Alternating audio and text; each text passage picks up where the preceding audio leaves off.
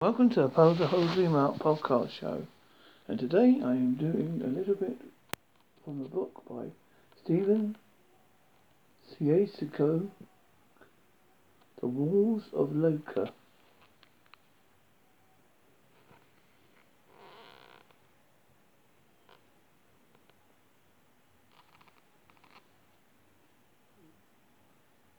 Steve Ciesico, Physioc.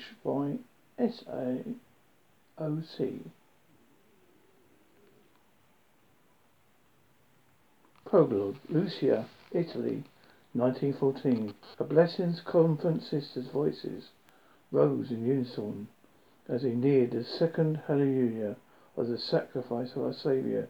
Joy lit 12-year-old Isabel's face as she sped up her lightning difficulty to race the sisters to the finish line with a pray your sinners no matter what no sinners know at the hour of death.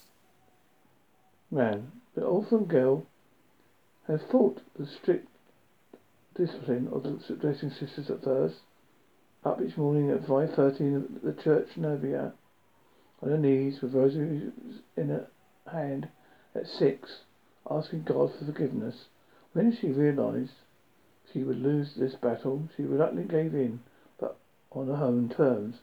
While she was required to say one Lord's Prayer, 5 Hail Marys, and 2 acts of contrition every morning, little Isabel made a game of it. She would see how quickly could she spin the Hail Marys and acts of contrition up in a friendly competition in Sister's final Fantasia. Upon achieving victory, she would pump a glorious fist to the heaven to accentuate a personal final brilliance. Then it was her true church, her garden. The garden was where Isabel bloomed. This was where she prayed, never within the confines of the church walls, but always outside, embraced by the loving arms of nature. It was where Isabel felt closest to God, and the vegetables blossomed with her touch. The tomatoes seemed brighter, the kale appeared of darkest green, the olives tasted even more robust. The entire garden prospered in her presence. The nuns even let her wander off into the woods, well beyond Lucca's walls, because she would come back with the most amazing wild mushrooms, big Parianchi mushrooms, that she would mix into the pasta, and prized black truffles with a rich flavour that made Isabel a favourite of the Blessings Convent. So the sisters left Isabella alone, watching her sing to each seed as she dropped it into the soil, giving the dirt a little love tap before moving on to the next plant. She clipped certain leaves from her olive trees, kissed them each leaf before dropping it onto the into her compost bin. The nuns would only shake their heads at the little girl who struggled with fundamental scripture, but the little trouble blessing every morning, every little thing she passed by. Everything needs to be encouraged, Isabel said. All God's creations, whether human, animal, or plant. Sister Anna looked on out the window of the Blessings Convent in Lucca to watch the girl digging her hands into the soil of the church garden. The nun smiled as she recalled the day 7 years earlier when Isabel Rosalia had arrived at their convent. She had been a waif-like child wearing a dirty white cotton dress with purple flowers all over it. Her hair was a mess of dark brown curls falling about her face, but what Sister Anna remembered most was the look of Isabella's brilliant, inquisitive green eyes, which showed a depth of knowledge that belied her 12 years of age. Isabella stood before the Mother Superior without a smile, her grimy hands clinging to 2 burlap bags, one filled with her clothes, the other stuffed with seeds. All kinds of seeds: apple, peach, apricot seeds, lettuce, pea, green bean, tomato, and spinach seeds, all stuffed into the bag. It was in that moment Anna had whispered, "Bella," meaning beautiful, and that was the name Anna called Isabella for the rest of her life. Sister Anne had read the letter from Isabella's aunt, the one who could no longer take care of the little gypsy. Isabella's parents had died the previous year from the influenza that had swept through northern Italy. Our father had some basic schooling and could read and write. He had given this gift to his daughter, but like their family before them, he and his wife had chosen to work the wheat and potato fields of rural Italy. Isabella's family heritage was born out of pagan philosophy, a belief that God's blessings came from the earth, water, soil, wind, and the sun, and the meaning in life could be found in the miracle of healing. Anna remembered Isabella's first day, eyes studying, hands touching the walls, the art, the statues of saints, stained glass windows, not in a disrespectful, rough manner, but simply out of curiosity, as if seeking to learn something from anything she touched.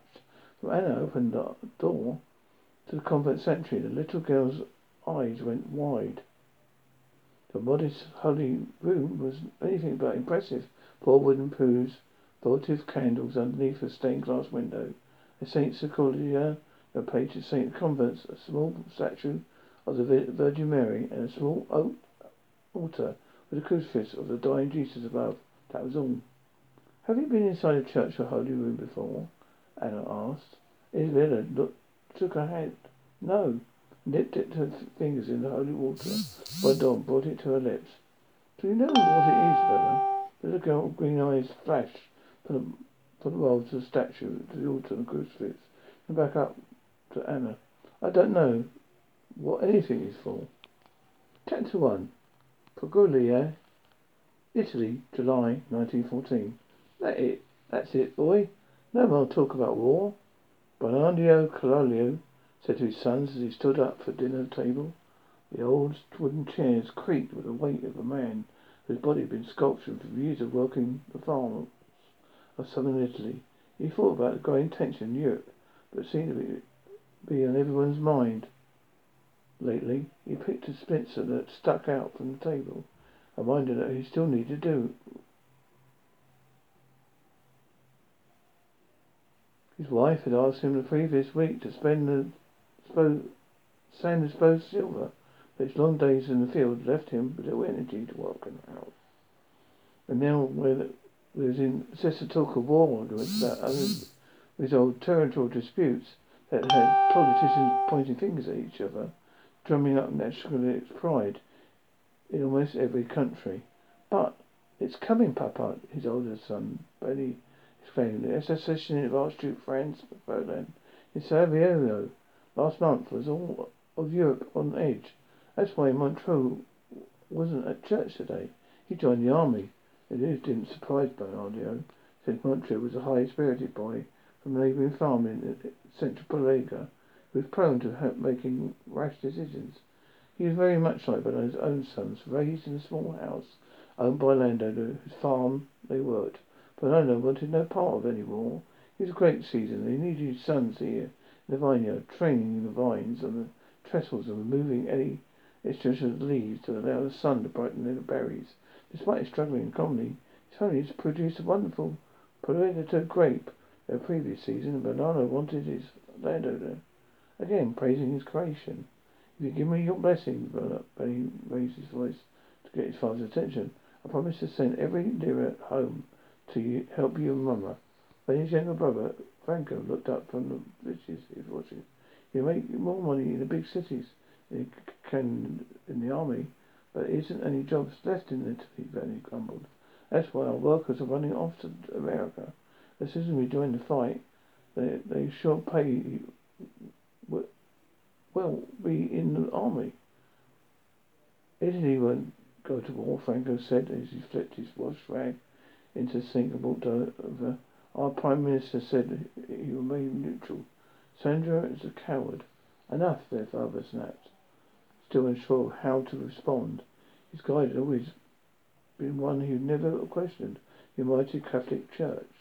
The Catrona family followed a strict Christian tradition, work the fields, build houses, raise your family, tithe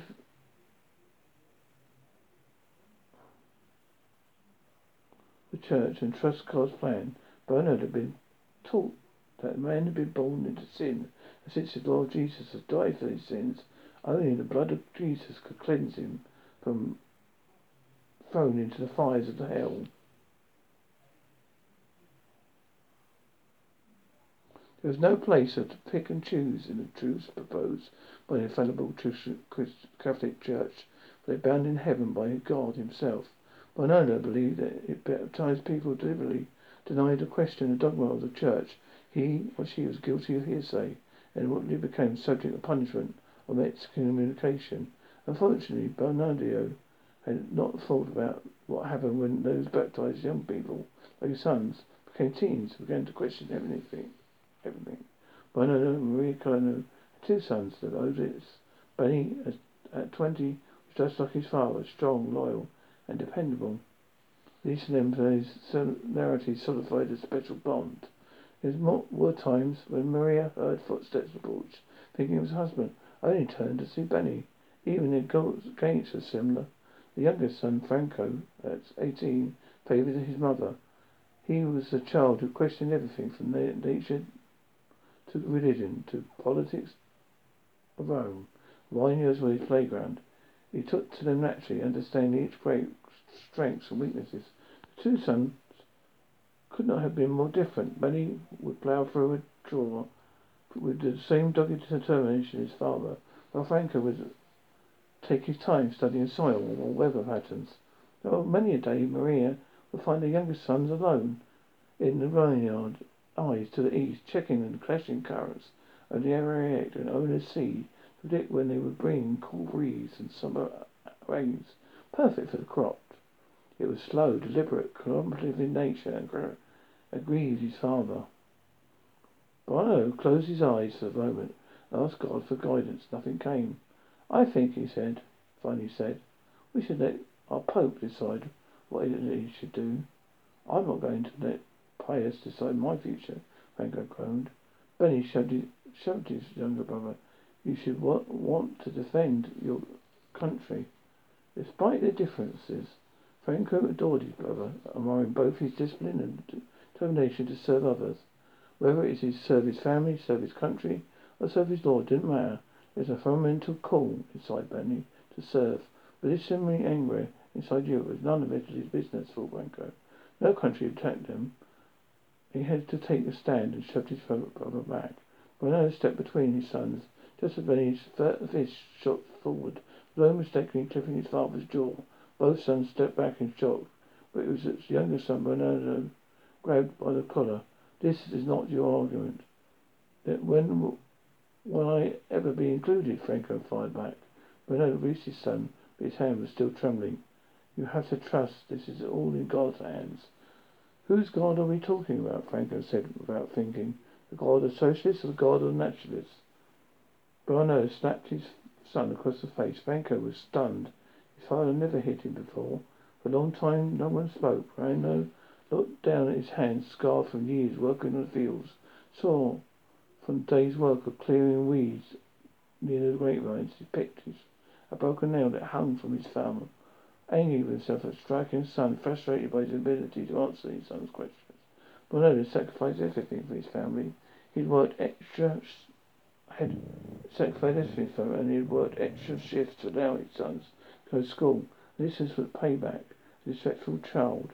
Bernardo glanced up at his son and was struck by what he saw. He saw his wife's eyes filled with the same disappointment he had found when Amelia had lost a baby in childbirth 10 years ago. Please, Franco, Bernardo finally said, his voice barely audible. Just listen to me. The lights of dawn sneaked past the cotton drapes in the Colo's kitchen and into Bernardo Maria's bedroom. A rooster on the front porch crowed. Bernardo stirred and rolled onto his side, the old spring bed creaking under his weight. Maria had been up for an hour, setting the table for breakfast, preparing for the week ahead. Sunday was gone, her favourite day, the only day of rest required by the Lord, allowed by her husband. Church was Maria's time to catch up with friends, with children, and with visitors who had come to the village with news from far. As Bernardo stretched in bed, Maria caught herself gazing out the window, thinking of yesterday and the walk home from the church with her family. Maria could feel her younger son distancing himself from them. His questions of life beyond the olives and grapes beyond the vine had become more frequent. He was drawn to anyone new at church, but stories of Rome and someone else, or anywhere else. When a priest from Tuscany spoke at church one Sunday, Franco lingered behind, listening to his tales of great Apennine range, and the soil so perfect the wine practically made itself.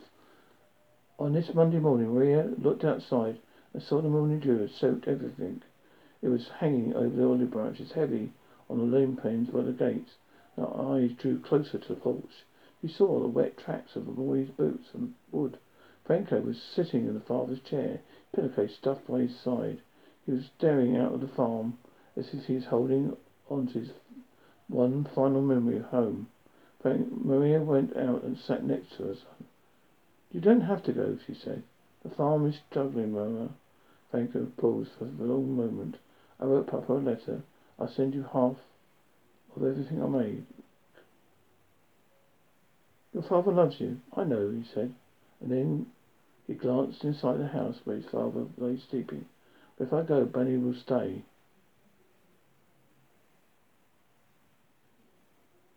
A shock ran through Maria. She had always known that the youngest son protected the eldest. He was the brother who tightened the wires on the trestles over Benny had rushed to finish. The younger that had taught the older how to read and rescued from the fights on the back streets of Paris.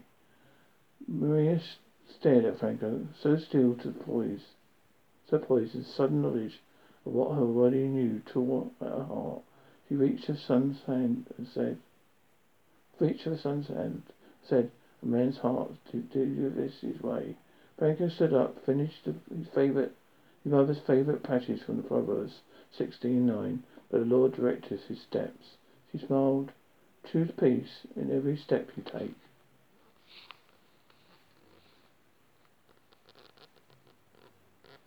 And that is from. I hope you enjoyed this book. Available on Amazon. Please check it out, folks. Thank you. Bye.